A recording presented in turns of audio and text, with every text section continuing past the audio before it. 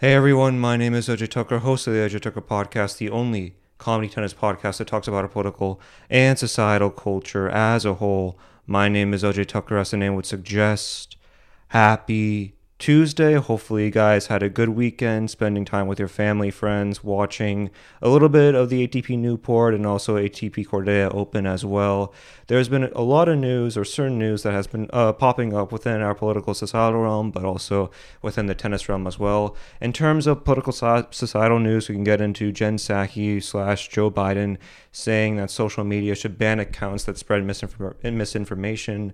We can also get into George W. Bush saying that the Afghanistan withdrawal is bad, citing progressive viewpoints, which is often a little weird. We can also get into Bill Burr trashing CNN for its Trump coverage and just how great it was and how hilarious it was to hear him delve into the thoughts of what he believes as to what's plaguing American culture. In terms of tennis news, we can also obviously get into the Nordea Open as Casper Ruud beats Federico Correa 6-3, 6-2. We can also get into Stefanos Tsitsipas wanting coaching in tennis, as well as Dominic Thiem defending his U.S. Open title, or can Dominic Thiem defend his U.S. Open title? And we can conclude with my weekly pick. But where we'll start for today is obviously Novak Djokovic deciding to play the Olympics. So if you haven't checked it out, on Wednesday, Novak Djokovic had decided and made a public announcement that he will be playing the Olympics this month in the next week or so. And it was a very lengthy note that he gave. And overall, it was a nice, heartfelt note. He decided that, he wanted to make Serbia proud. He wanted to make his family proud, his country proud, and that's one of the reasons why he wanted to play for the Olympics, which is a nice little touch to it, I would say. Overall, very short, sweet letter that he made. Go check it out on your socials or whatnot. I enjoyed it. Overall, this is the thing with Novak Djokovic. Do I think he will win the Olympics? Yes. And I don't think it's going to be competitive as a lot of people will say. I just don't. And it's not because, no disrespect to any of the players, but I do think that it will be a one-man race towards the goal because a lot of these players are absent. A lot of these top tennis pros have decided to not play, have decided to withdraw. Federer, Nadal, some of them, Kyrgios, and some of them state how it's a little too close to Wimbledon. Others state that there is no fan appreciation or fan aspect to the Olympics because of coronavirus in Tokyo and because they're a little bit cautious about the variant. So obviously it is a bummer to not see that many players compete for the Olympics because it is a once in every 4-year sport. But overall, Novak Djokovic has decided to play. I think Stefanos Tsitsipas is also playing, so it might be if they're not in the same bubble, because I haven't really checked up on the bubble in terms of the bracket. I would say more fitting term, not bubble, bracket. In America we call it bubble, but for the NCAA. But anyways, and it makes more sense to say bracket. So I haven't really checked up on the bracket just yet. But if Novak Djokovic is number one and Stefanos Tsitsipas is number two, it's going to be Novak Djokovic 1, 2, and they're just going to move into and progress further and further deeper into the tournament, both of them, and they'll probably play each other for the final on the hard court. So I don't know what to really draw into because I do think that Novak Djokovic will win pretty decidedly. But make sure you check out that match if that match does happen, because that will probably be one of the more competitive matches that you will see at Tokyo. Again, I'm not so sure about other players, but it does seem like a lot of these players are going to be absent from play, and it's going to really damage the product of tennis. And you're not going to see a great product on that surface or in that occasion as opposed to the 4 other Grand Slams. Treat it like how players used to treat the French Open back in the 90s and 80s, right? Pete Sampras was notorious for skipping out of the French Open because he sort of viewed the French Open as the lesser of the 4 Grand Slams. And not only that, but he was also pretty not as good as he was on clay as he was on grass. So, sort of view this in the same way as, say, a French Open. I learned that from one of the commenters on my Novak Djokovic video that I uploaded on my Clips channel. If you haven't checked that out, that apparently like a lot of these players did not really value the French Open, which now is sort of weird because now Paris is sort of like the mecca of culture and having good taste and whatnot, and obviously that definitely does play in terms of marketing yourself into a more sort of ubiquitous individual and more of a sort of cultured individual as well, more specifically. So obviously, it's going to be really weird to see a lot of these players not compete, but overall, at the end of the day, Novak is probably going to win, and he's going to go for the Golden Slam for the U.S. Open. I don't know what to say to those who aren't fans of Novak Djokovic, but overall, that's something that is definitely going to be a factor. So I think the Olympics are in it's happening this next week, probably on Saturday, Sunday. So it's going to be quite interesting to see how overall how Novak Djokovic can, prove himself. I really don't know how anybody can really beat Novak Djokovic. At the end of the day, Novak Djokovic, in my opinion, has only one person to beat, and it's himself. So if he puts a ball and shoves it through a line judge's throat, as Andy Murray would say, that's probably one of the main reasons how he could lose in the Olympics. But overall, I just don't see Novak losing in that way. I just don't see him losing to any other player because of just how dominating he has been ever since, say, the French Open. Since the French Open, I would say the Australian Open better. Ever since Dominic Thiem went down, it was sort of going towards Novak Djokovic's direction. So yeah, obviously, I think Novak Djokovic will win pretty decidedly. I don't know if I'm going to make Novak Djokovic Olympic win equals GOAT. I don't know if I'm going to do that. I'm stretching thin with the titles here. Those are the titles that usually get me like clicks. But I don't know if I'm going to do that if Novak Djokovic wins. But yeah, it's going to be interesting to see just how not only depleted the field is, but also if Novak Djokovic is able to win in a decided manner. Because if he still wins, but if he makes it competitive, or if another person makes it competitive, that might be a fail on Novak because he is the front runner, he is the favorite. If he doesn't win in decided ways, in a decided fashion, and if there are multiple tiebreakers, not only within the final, but just overall in the entire tournament, even if he does win, it could still be a fail on Novak's part because he should not be losing tiebreakers to these like other players that have not really been in the thick of it or haven't really been in that big of a stage. So overall, Novak Djokovic deciding to play, I think that's great, and if anything, I think he's going to win pretty decidedly as well. So just get ready for that. All right, let's get into our next topic, which is, can Dominic Thiem defend the U.S. Open title? Obviously, this is sort of a prediction. Obviously, the U.S. Open's within a month away. I know this is a little bit too far ahead, and I'm a little bit of I wouldn't call it Monday morning quarterbacking because that's the Monday morning after like a Sunday night game, but I'll call this like a Wednesday night quarterbacking segment because like I do think that it is a little bit important to at least discuss this in full detail because Dominic Thiem has definitely regressed since his U.S. Open title win last year. He won against Sasha Zverev in 2020, and a lot of people view this as one of the best matches of that year. I used to believe that, but now looking back at it, especially that fifth set, I mean, Sasha Zverev looked aghast. He did not look like himself. He was not composed at all. There were certain times where he would be serving his first or second set, and he would just absolutely not give his 100% effort into it.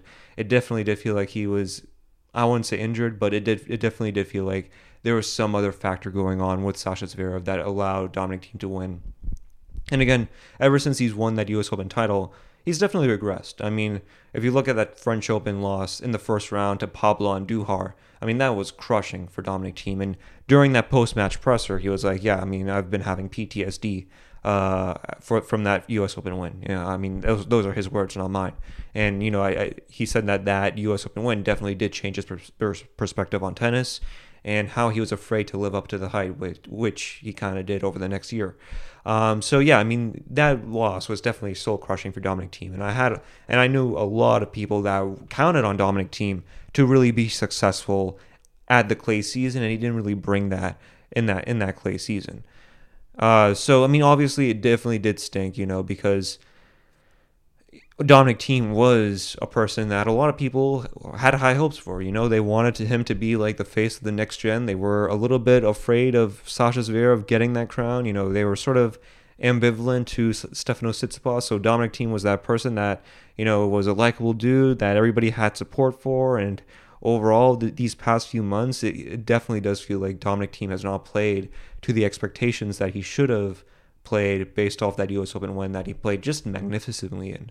That U.S. Open win, look back at those opponents, it was just amazing. And just the journey it took for Dominic Thiem to get and to reach that point of winning at Queens, New York, and at Arthur Ashe Stadium. It was just amazing to see him hoist that trophy with nobody there but himself, just enjoying that moment. That was beautiful. So do I think he can defend it?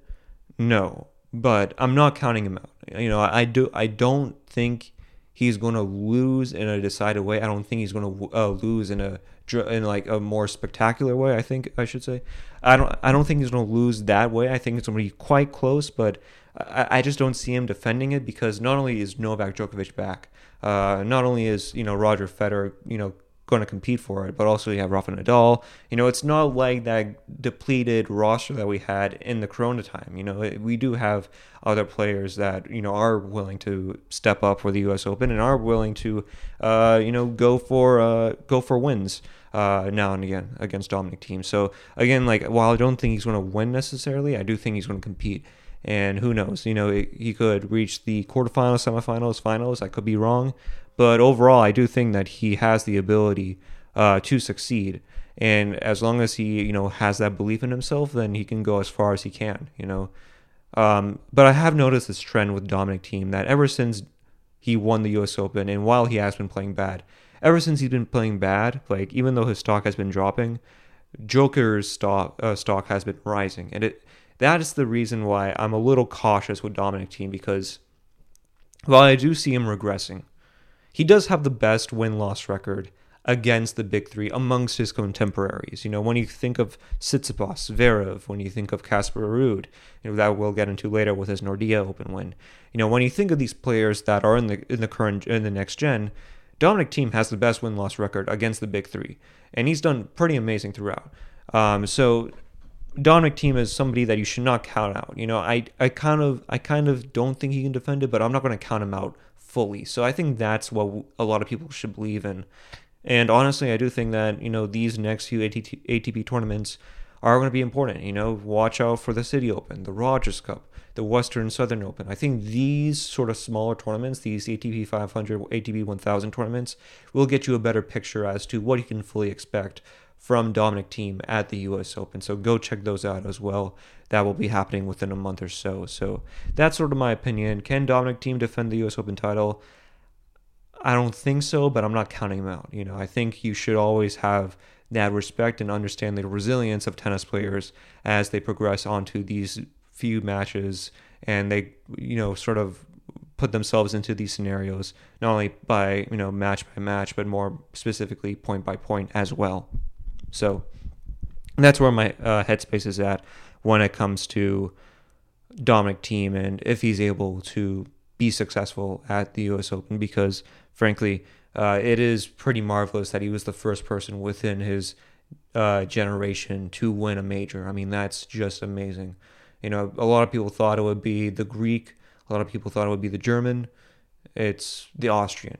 That's the dude. And not many people had that foresight going into that U.S. Open. And I'm sure not a lot of people have that foresight going into this year's U.S. Open. So I think that's going to be very important to see. It's just the overall matriculation, if he's able to get out of that headspace that sort of put him in that sort of downward spiral of just losing in matches that he just should not be losing in. So, yeah, that's overall my opinion on it.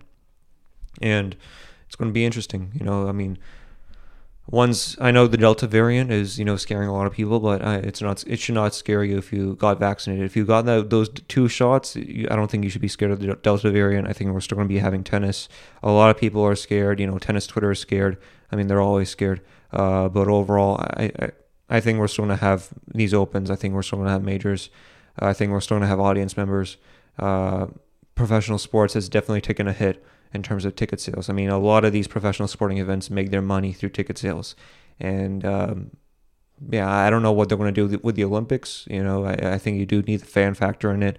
But I, for one, don't think that a Delta variant will deter people from watching sports live or make organizers of sporting events play in with no fans. I just don't think that will happen. That's just my vaccine minute here. Anyways, I thought I should just get that out of the way because I knew that a lot of people were a little bit scared, especially outside of the U.S., about whether or not there will be the U.S. Open, because obviously the variant is scaring UK and whatnot, which I completely understand. Don't get me wrong. I think that's a very important point to raise, and I think overall that's something that should be addressed. But I do think that we have nothing to fear, honestly. I think that if you're able to play and if you got vaccinated, then I don't think you should be very much scared about the Delta variant. In fact, the CDC aligns with me, so I don't. We might get a booster shot because of the variant. I mean, that's what Pfizer wants, so I'm pretty sure if Pfizer wants that, we'll probably do what Pfizer tells us to do, because they're Pfizer.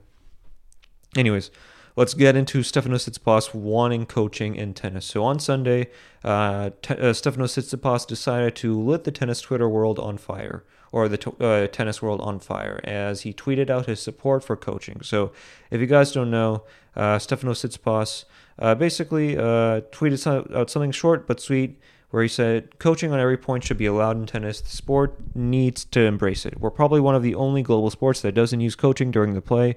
Make it legal. It's about time the sport takes a big step forward." And Matthew Willis, which I highly respect and I highly regard, one of the few people on Twitter that I can really stomach. Go check him out if you haven't. At Matt Rackett. The only relevant question, he basically tweets out, the only relevant question here is how to ensure this doesn't become a massive competitive advantage for the wealthier elite athletes. The live access to world-class coaches and in-play statistical insights for the top 10 is very different to the number 250 in the world. So this is just my overall opinion on this. Is Stefanos Tsitsipas right on coaching? I think so. I think so. I'm a little bit neutral on this. I tweeted out my support on Sunday, and now that I hear more and more people say the opposition or the other take on it or the other spin to it, I understand where they're coming from as well. I'm sort of moderate on this issue, but I'm leaning towards Stefanos Tsitsipas' side, and I'm leaning towards Steph's side not because of what he brings up, which is making it legal because it's. We should embrace it and whatnot. I think we should embrace it because, frankly, I think it adds to the product. I think it adds for viewers. When I watch the UFC and when I see John Anik and Joe Rogan take it to the coach's corner, and when you're able to hear valuable insight of these coaches to their fighters, it just elevates the product. I love hearing the in-game dynamic of it. I really love to hear the coaching and the ability to hear the advice that the coaches give to their players, and I just think it's amazing. When you see the Laver Cup with McEnroe and Borg, when you're able to see them talk to their players, when you see McEnroe talk to Jack Sock and talk him out of the regression that he's been seeing on that court, or when you hear McEnroe talk to Shapovalov, I think that really adds to something. If anything, I think it elevates the sport to new heights and allows fans to get a better understanding and better breakdown of the sport, because I'm pretty sure that a lot of new fans coming to the sport don't really know the scoring system of tennis or don't really know the ins and outs, the ebbs and flows of the sport. So I think in that regard, I think it actually is insightful and important, because I do think that coaches give you a better understanding of the sport than, say, the announcers. Not, crapping on the announcers. I just think that, the in-game dynamic and allowing the coaches to have a better understanding of the players because they are coaching them. After all, I think that does give you a better understanding of the sport than, say, no disrespect to anybody, but than, say, like an announcer doing it. So I think in that regard, I would say that, But at the same time, while I do disagree, I don't really agree with Matt Rackett, I understand where he's coming from. I do think that there are definitely advantages towards your game when it comes to being wealthier, when it comes to in-play statistical insights, because of the fact that top 10 players do have a better advantage than, say, the number 250s in the world. But I think the way you address inequality within the sport is not by, get rid of coaching or not add coaching. I think the way you get rid of inequality in the sport is to make tennis rackets cheaper. It's to make sporting tennis lessons cheaper. It's to make sure that the barrier of entry into the sport is more affordable for the working class individual. I don't necessarily believe that, not adding coaching will sort of give this advantage between rich and poor athletes, because if you look at the UFC, for instance, there are times where the best athletes often get crushed. Nobody thought, I mean, some people did, but a lot of people were in favor of Conor McGregor beating Khabib Nurmagomedov. But Khabib shocked him because he was able to go to the ground and do what he does best, which is, be great with his Kimuras. And I think a lot of these players, even if they have coaching, just don't have that it factor. And when I mean it factor, it's by making adjustments on the court to that other style. And I don't think coaches, while they can give advice and insight, it's up to the players as to whether or not they want to commit to that insight, whether they want to commit to that advice.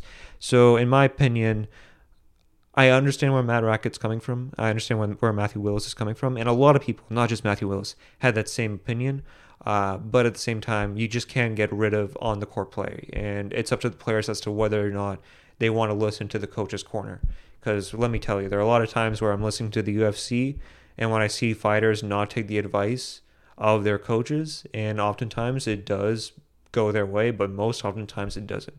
And even if they do listen to their advice, whether it's calf kicks or go for the ground or go for takedowns, there are times where they do that and they still lose. So, I mean, again, we don't really know. I mean, I don't think we've really seen coaching at the professional level like this, like Stefano Tsitsipas is proposing. But I do think that it will add to the sport. And overall, I think, I did say this. Tennis is a sport that is resistant to change, and any change added to the sport is often met with hatred and wide disapproval. And I think coaching allows the sport to change and to be more understanding of having a working class coalition that can support the sport and to make that sport thrive.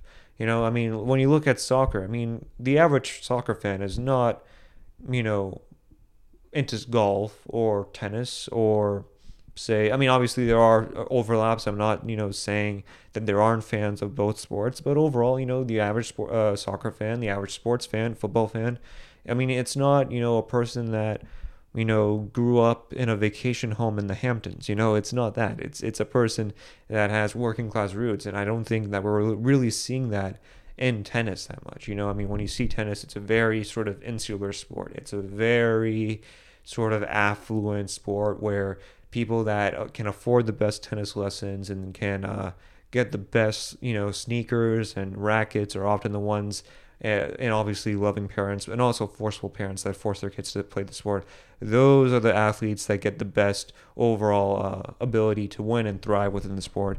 So I think coaching is something that can allow, in my opinion, can allow those younger players, working class people, to get a better understanding of that sport. So, and again, I mentioned this just previously, the sport of tennis needs change because, and this may be, a hyperbole, I might be sort of fast forwarding this, but I do think that once the big three leaves tennis, if tennis does not properly plan for the future of the sport, it could be on its deathbed, viewership wise. I mean, I think tennis is a legacy sport. It will always be there.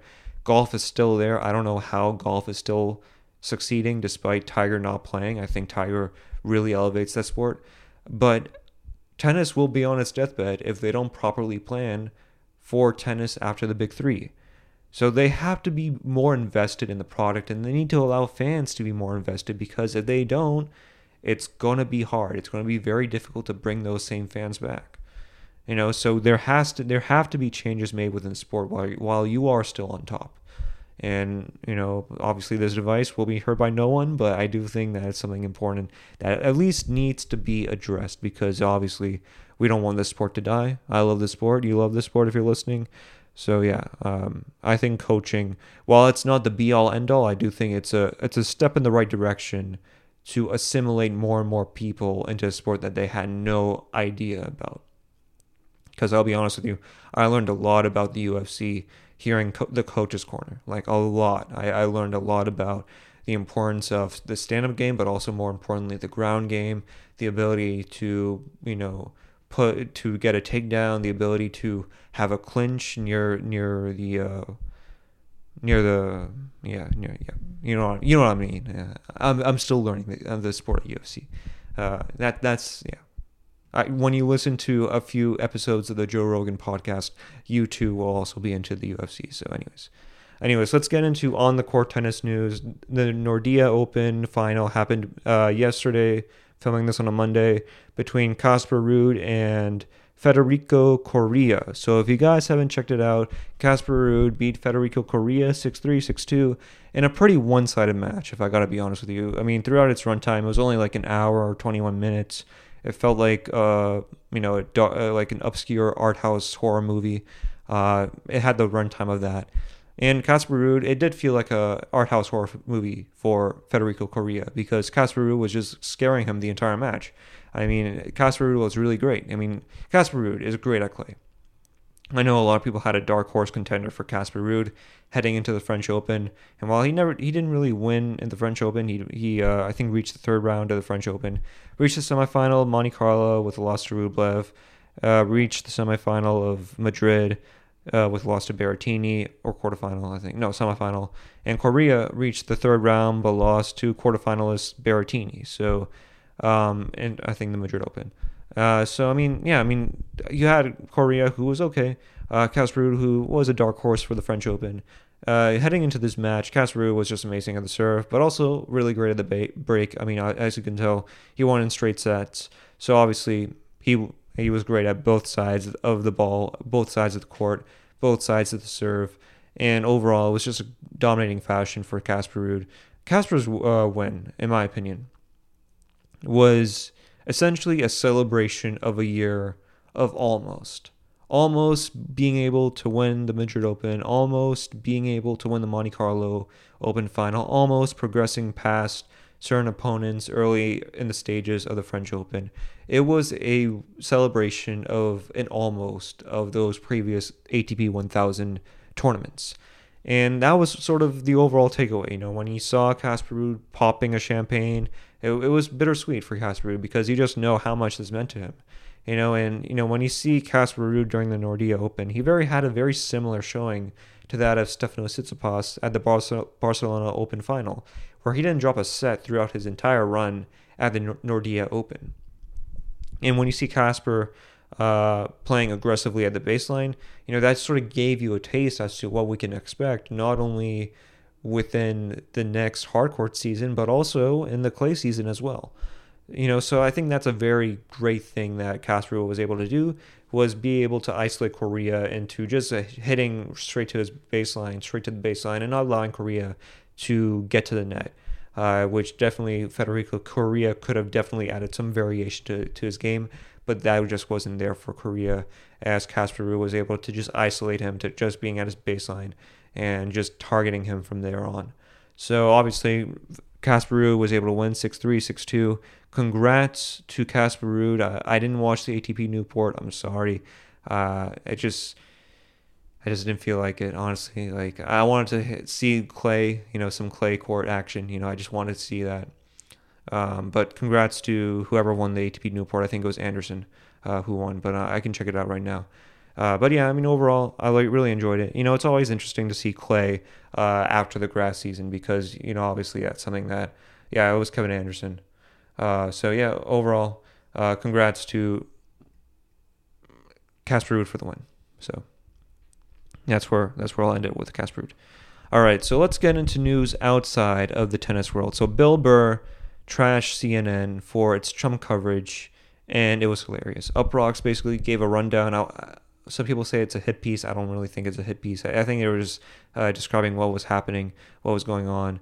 Bill and Uproxx, I'm just quoting this from Uproxx, so whoever wrote this Uproxx article, I'm giving credits to you. Bill Burr is not holding back his thoughts on CNN during the latest episode of his Monday morning podcast. The comedian completely blasted the cable news network for its recent coverage of Donald Trump by claiming that CNN wants him back. They want Darth Vader to come back, Burr said via Medialite. After catching a glimpse of CNN's coverage thanks to his mother-in-law, who watched the station while visiting, they want him to come back because they have nothing to talk about because it's a show business, and Joe Biden is a effing bore. According to Burr, the effing morons at CNN can't stop boosting Trump for ratings while they act like they allegedly don't like him. And it's going to repeat this 2016 election. He then unloaded on all of the corporate news channels. They're effing treasonous, un-American pieces of crap, just like Fox News, MSNBC, just like all of them. Obviously, I hold back some expletives, but overall, go check out that clip. Monday Morning Podcast is obviously one of the better podcasts I listen to. If you like Tim Dillon, you'll definitely love Bill Burr. And I'm pretty sure if you've heard Bill Burr, you probably heard Tim Dillon. It's on my recommendations, in terms of my channel recommendations on my main podcast channel, so go check it out if you haven't. And usually when I see websites quote comedians, they often take it out of context. They try not to make it funny. They try to ruin and delegitimize their careers. I mean, look at Shane Gillis with his remarks on Asians 2 years ago when he was hired for SNL. But even when you take Bill Burr out of context, he is still funny. He is by far very funny, even when you try and take him out of context, because I can tell that the Uproxx article definitely does feel like they kind of took him out of context. But he was still funny regardless. And it's a testament to how great he is. When you see Bill Burr, having these opinions, I mean, it just kind of proves that he is the best working comic working right now. I mean, some people may say Chappelle, and obviously, all hail to Chappelle. I think he's a great comic. But as of this moment in time, I think Bill Burr has him beat. And, quotes like these, him trashing not only CNN, but also the legacy media in general, I think that's just amazing to see him trash the establishment media for just, highlighting Trump, even though he's not in office. I think that's a pretty good point that Bill Burr raises. And it's quite evident that most of these news channels are dying. And they are craving for any news on Donald Trump because they want to go back to a time where they want to go back to their channels and that had okay ratings. While they may not have great ratings, they had okay ratings. I mean, obviously people being stuck home in the coronavirus pandemic, having, the ability to listen to CNN while also typing away at their computer, typing up on an Excel spreadsheet or on a Google Doc or, putting in code into a computer. Obviously that definitely does help their ratings because it allows people to watch their programming, and obviously, they need Trump, because they recognize that Trump is not a threat to the system. He may have been a threat in 2016 when he ran because he gave, right-wing populist ideas, such as ending endless war and, cracking down on immigration and whatnot. So, focusing on a right-wing populist platform. But over the next 4 years, he basically, what essentially happened was he was basically a con artist. For 4 years, he, went to Jared Kushner and he went to his buddies at Goldman Sachs and he allowed John Bolton to be his head of security. He allowed Mike Pompeo and the same, people that he often critiqued and during his 2015, 2016, run. He allowed those same people to take the White House and he continued this neoliberal sort of regime that was there since Reagan, so, the news channels want to talk about Trump. They want to talk about Trump. They want to talk about Donald Trump because they realize that he's not a threat to the order. He was just a part of a larger system, so that's why they have no problem highlighting Trump. There's a reason why they don't want to talk about Bernie Sanders or Tulsi Gabbard or, maybe not Andrew Yang because Andrew Yang was a CNN anchor. But, there's a reason why they don't want to host Tulsi Gabbard or they want to disparage Bernie Sanders like they did throughout their 2020 election runs. There is a reason, and obviously Bill Burr is right on this. He's right on the money. And I saw a lot of people on the right, sort of highlight it and say yeah, he's one of us, and I'm like, did he read the full article? Because he goes right after Fox News. And Fox News is no different than CNN. I mean, it's just a channel that obviously is, believes in the same political ideas as they do. They may just mask it under the culture war, but overall it's just same old status quo. And that's basically what both those news channels and MSNBC have. It's just continuing the status quo, and using culture war to sort of rip people apart, which I think is disgusting. I think that's a very bad way of looking at the world. And if you really want to know how bad like CNN is doing, Brian Stelter, not only did he get yelled by like Michael Wolff or Richard Wolff yesterday on Sunday on his show Reliable Sources, not only did he get yelled at Richard Wolff, but around like the past year or so, Brian Stelter had a fill-in host because Brian Stelter like was on vacation or whatnot, and Brian Stelter's fill-in host had better ratings than Brian Stelter. That shows you just how low CNN is right now. I mean, it really does. I mean, Brian Stelter's fill-in host had better ratings than Brian Stelter. So, I mean, that just shows you just how right Bill Burr is and just how much on the money he is when it comes to him trashing CNN. And not only that, but I saw a lot of people on Twitter. Obviously, that you had definitely some people that were outraged by it, which Twitter being outraged, like that's anything new. But I saw a lot of people on Twitter, actually being supportive of Bill Burr, and they actually was very supportive of him. I think that's amazing to see. I think, to see more and more people, actually like Bill Burr, I think that's amazing, So overall, Bill Burr is right, when he trashes CNN, and, if anything, Bill Burr is just the GOAT. In my opinion, he's the best comic working, as I've said previously. And, I think CNN needs to take a look at itself in the mirror. And all those anchors and all those people, and they got to be like, what are we doing wrong? Why do regular working class people don't trust us? And Bill Burr stated correctly.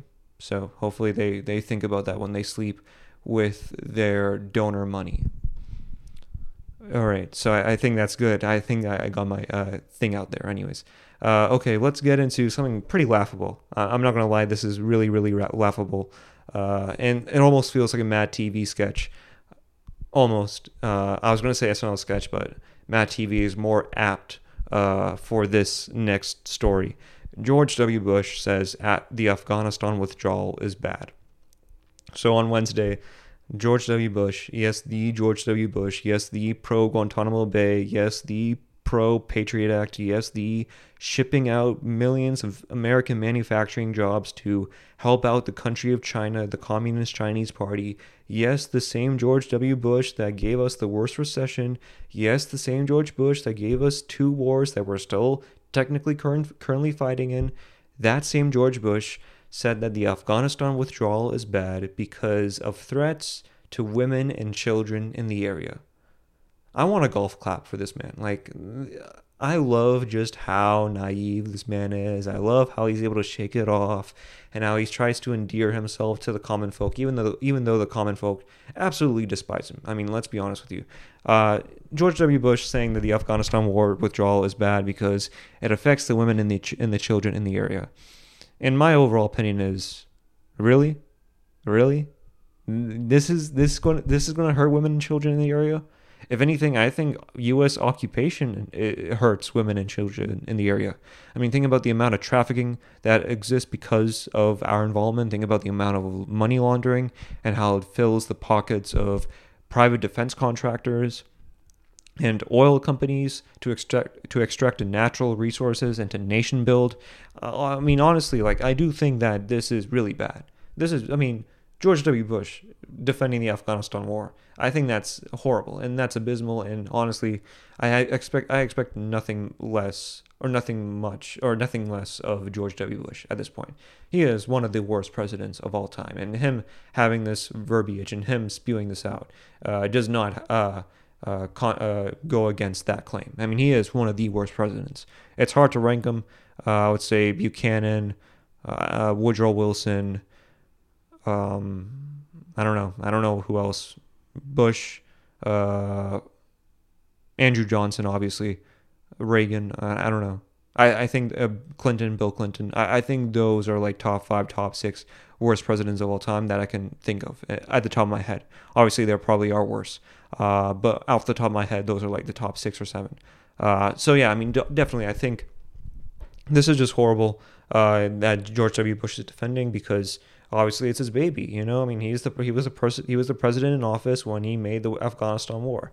I mean, all the people that were in his office should be, you know, prosecuted for war crimes. You know, Cheney, Rumsfeld's dead, but Rice, everybody. I mean, they all created one of the biggest. You know, they lived up to the word neoconservatism. You know, that's what he got from George W. Bush, a person that combined neoliberal domestic policy with neoconservative foreign policy.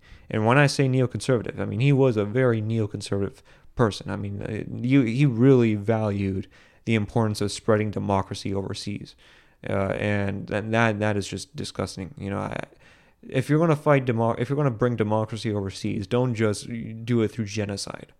Don't just do it through, you know, targeting and bombing innocent civilians. You know, don't do that. If you're going to, you know, spread democracy, do it. I mean, look at China right now. I'm not defending China whatsoever, but when you look at China and say, wow, they haven't really been in a war since 1978. Most of their working class people live in pretty nice economic conditions. There's no sort of poverty whatsoever. And yeah, I'm not defending China. Obviously, I do think China is horrible. But when you see what America is doing right now compared to what China's doing, I mean, China has us beat. I mean, and we have nothing to blame but the elites. And George W. Bush is a clear example of a person that essentially led what Christopher Latch would say, a revolt of the elites on the betrayal of the working class. And that is what I would describe George W. Bush. And obviously, it does, you know, obviously, it's expected that he would defend the Afghanistan war, but to say it under progressive ideology. I mean, if he said this 20 years ago, like, oh, we need to fight for the women and children, he would probably be booed by the Christian right. But I don't know. You know, I see liberals, you know, supporting George W. Bush on this, and I just don't like it. I thought Bush was a worse president than Donald Trump, you know, and words like this definitely prove the point. So he's a bad person, man. He's a bad person, you know. And that it just goes to show that, you know, the presidents really don't have any power. You know, what really matters is how you delegate that power. And when you give Cheney, Rumsfeld the keys to your foreign policy, it's going to hurt you. You know, when you give Condoleezza Rice the ability to be Secretary of State, when you know, allow a bunch of these, you know, PNAC individuals within your regime, then it's going to definitely lead to neoconservative thought behind it. You know, so that's overall my opinion on George W. Bush. Saying the Afghanistan withdrawal is bad because it's just laughable at this point. And just goes to show you just how inept George W. Bush is at connecting to anybody from any sphere, from both the left and the right. I mean, George W. Bush will always be one of the worst, if not the worst president in my lifetime. And it's going to be hard to really succeed or be worse than George W. Bush, but there probably will be somebody on the left or on the right that probably will be just as bad, if not worse, than George W. Bush. So yeah, that's just my overall spiel and rant on George W. Bush. Anyways, let's get into Jen Psaki, Joe Biden. So if you guys didn't watch, Joe Biden and Jen Psaki on Friday, basically Jen Psaki on Friday, I would say, in a White House press briefing, stated that accounts on Facebook that spread misinformation should be banned on all social mediums. Not just on Facebook, but all social media accounts should be banned if they spread misinformation. And Joe Biden actually, when a White House reporter asked Joe Biden, "What do you think? What do you think about Facebook?" Joe Biden went back to the reporter and said, "They're killing people. They're killing people," and he was obviously alluding to COVID. And this is just my opinion on Jen Psaki and Joe Biden. More so Joe Biden than Jen Psaki. I have nothing against Jen Psaki. She's just a person that, you know, lies to the press whenever they can, and, you know, schmoozes her way into being well liked by the press, which I think is really bad. I don't think you should be friends. I don't think the media should be friends with Jen Psaki. If anything, they should just ask harder and harder questions about things that Joe Biden has yet to do in his time in office. I think that's a way better time. I think that's time better spent than just, say, schmoozing it up with Jen Psaki. I mean, I would never schmooze it up with Jen Psaki. I mean, that's disgusting. But here's just my overall opinions on the misinformation that they allege is on Facebook. I think it's disgusting. I think it's abhorrent. And this goes to show that anybody that deviates from the status quo is going to be silenced. And you see that from Jen Psaki's comments and Joe Biden's comments, and when you see them going after people that spread misinformation or whatever they may say about it, this is a violation of our First Amendment rights and more importantly, and above all, our Bill of Rights and, the luxury that we have as American citizens. I see a lot of people on the right criticizing Chinese companies for stealing our data and selling it to our government. Well, what do you think Facebook and all these people in power do? I mean, it's quite obvious that people within private business, do merge with government. And that's something that not only libertarians have to answer for, because I see a lot of libertarians, defending private business, which is a little weird in this scenario, because you should treat Facebook and Twitter and social media as public utilities instead of, private businesses, because they do collaborate with the government. But this is something that is a problem for liberals and Republicans. For liberals, they want to ban free speech, all speech or censor speech that doesn't align with their ideas. With Republicans, they want to ban speech that, doesn't fit within their culture war issues. And to be honest with you, I think they're both wrong. I think we need to view these companies, accountable and hold these, companies accountable and let people actually say what they want. I don't think, banning people for having the wrong opinion or for saying certain things that don't align with, what Pfizer or Big Pharma want. I don't think that does anybody any well. I just don't. And let's be honest here. When you see, the government saying, oh, we're going to crack down on misinformation, the government has lied to us many times. I mean, think about Iraq with WMDs.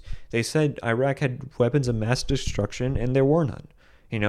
Donald Trump went after, one of the best lines that Donald Trump went after Jeb Bush was when he said, your brother lied us into war. He said there were weapons of mass destruction, there were none, and the World Trade Center went down because of it. And he was right when he said that at the South Carolina primary against Jeb Bush. And, the government lies to us on a lot of instances. I mean, you can look back at, the Gulf of Tonkin. There are times where the government lies us into war or to strip away of our civil liberties. I mean, it's pretty, well known that, certain alphabet agencies do that. They allow things to occur that, restrict us from having our rights, from restricting us from doing things that were once normal. So I think Jen Psaki is wrong on this. I think Joe Biden is wrong on this. I think, anybody that deviates from what they want, I think will be viewed as an enemy. I just don't think that's a good way of going at things. I think we should allow individuals to say what they truly believe and what they truly want. And again, we have to realize that a lot of these people that they're going after are not people in power. They're not people in positions of power. They're just working class people. They're people that are just trying to make a living. They may work at warehouses. They may work at Amazon. They may work at in the service industry. I mean, at the end of the day, you have to realize that these are individuals that are just trying to give out and show what they truly believe in, and you can't really go after them for having an opinion that's different from you. Or having a belief that may be different from you. So I think they're wrong on this one. I really do.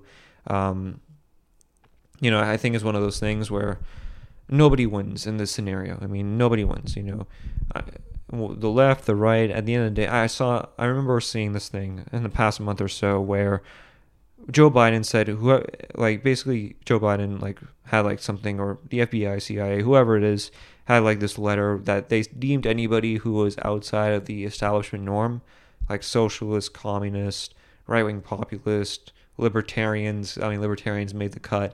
Anybody could be viewed as an enemy to the United States. I think they had that in one of those papers. Honestly, I'm not really that well aware of it, but go check it out if you haven't. They basically released a briefing about it. A short letter, basically a letter about what they may view as a potential threat to the U.S. And when they had that and when they released it, I was really mad because at the end of the day, we should build, coalitions. We should, find ways to unite. We should find ways to set aside our political ideology and ideas and just find ways to be more communicative about what we truly believe and agree to disagree. And, I don't think Jen Psaki is doing that. I think, if anything, the creation of social media has actually neutered the ability to have differences of thought and opinion. And when you see Facebook cracking down on left-wing accounts and right-wing accounts, it definitely does lead to more turmoil and more division amongst users on any sites, and more importantly, of our world as well. So I'm not with Jen Psaki and Joe Biden on this. I think it's quite wrong what they're doing. But anyway, that's just my opinion on it. And let's get into, now that I got the political stuff out of the way, the tennis stuff out of the way, let's get into my weekly pick. So if you guys don't know, every Tuesday I recommend an album, a piece of art, a film that I truly enjoy, that I think you guys will enjoy as well, sometimes a book as well. And I'll tell you why I'm recommending this album first, but let me just give you a little bit of a backstory as to how I got into this person. So I got into this musician through his first album, Room for Squares. I thought the album was really good. It sounded like a John Hughes movie. It was very colorful, very bright and vibrant, and it really had a lot of colors, and I visualized a lot of colors. And I'm kind of cringy to say this, but it definitely did feel like a John Hughes movie, and I really enjoyed listening to this, to that first album that he released. He also released other albums after that, Heavier Things, Continue On, which are great listens if you haven't checked them out yet. And obviously there were albums that he released after that I didn't really enjoy, but anyways, I enjoyed those first three albums that he released because that's when he was at his best, in my opinion. And I believe that he's genuinely talented. I really do. And when you see him work with Chappelle, when you see him, work with other artists and collaborate with artists like Mac Miller and Thundercat, you really see that he is a very talented individual. And there are times where his personal life does overshadow his work. I mean, he'll be the first one to admit that. But I listened to a single called New Light. I think he released it in 2019. And again, it was just amazing. It had this pure vibe to it. And he released his new album, his 8th studio album. I heard it. It's amazing. And that's why for this weekly pick, my recommendation for you will be John Mayer's Sob Rock. That will be my recommendation for you. It's a good album. Not a great album. It's not the best album of this year, but it's a good album. It's a solid album. I enjoyed it. It has a very 80s vibe to it. And he promoted it through having these sort of 80s nostalgic feel music videos such as New Light and obviously Shot in the Dark, which really had a very 80s sort of George Michael-esque vibe to it. Maybe that's a little bit of a stretch, but I kind of did feel like that. I didn't grow up in the 80s, by the way. I know my looks may feel like that, but believe me, I didn't grow up in the 80s. But he did promote it through cassette tapes and having this throwback logo of Columbia Records. So this album does really have an 80s vibe to it. So if you're going to check this out, make sure you understand that. It may not be as perfectly done as say like a Dua Lipa or a Weeknd, because I think those artists do have a better understanding of the 80s than say this album. But it's an album that you should check out regardless. There are some good songs on this album. Last Train Home, New Light, Shot in the Dark, I Guess I Just Feel Like, which are definite standout songs, and I really enjoyed this album. Not the best album of all time, I'm not going to say that, and not my favorite John Mayer album. I would say it's more Continuum or Room for Squares. I think that's one and two in terms of my favorite album for John Mayer, but it's still a good album regardless. And I think his work with No ID, I think that was definitely an inspiration as well. And I'm fully expecting a not good from Anthony Fantano. I'm fully expecting the Melon to give this a bad review, and I'm going to live with it because it's my taste. And again, it's not my favorite album. I would still say Ice Age's Seeks Shelter. That's still my favorite album of the year. But you should go check it out if you haven't, because I really, really, really enjoy this album. And again, you don't listen to John Mayer and be like, oh man, I got to listen to this 5-10 times to get what he's talking about. It's no, you listen to it to be in a more calming state and more meditative state. And obviously he does have a lot of inspiration from blues, rock. I mean, he spent some time in Atlanta with his work with Travis Cook. I think he worked with, or Clay Cook. I'm not so sure, but he definitely was at Atlanta after his stint at Berklee College of Music. So there definitely is a southern inspiration to a lot of his music that I could really hear on his earlier records, and also whenever he does release a song or an album as well. So John Mayer, Sawbrock, go check it out. Released it last Friday. I'll leave a YouTube link in the description box below on my podcast page. I have a few bit of subscribers on my podcast clips channel. Trying to divert that into my podcast channel. But anyways, John Mayer, Sawbrock, go check it out. And that will be all the time I have. So guys, thank you so much for watching. Thank you so much for listening. Make sure you guys like, subscribe, and click the bell icon for notifications down below. If you're watching on YouTube, make sure you rate and subscribe and review on iTunes as well to help spread the word. And if you have WhatsApp, go spread it on your WhatsApp as well. Get people within your circles talking, whatever. And that'll be all the time I have for today. So guys, thank you so much for watching. Thank you so much for listening. I'll see you guys on Thursday. I have no idea what I'll talk about. There's no tennis. I might just have to talk about like political things, which I'm happy talking about. I don't care, or societal things, pop culture things. I don't know. I truly don't know. But it is the Ajay Thakkar podcast, so expect the unexpected. Anyways, guys, thank you so much for watching. Thank you so much for tuning in. I'll see you guys on Thursday. All right, guys. Peace. See y'all.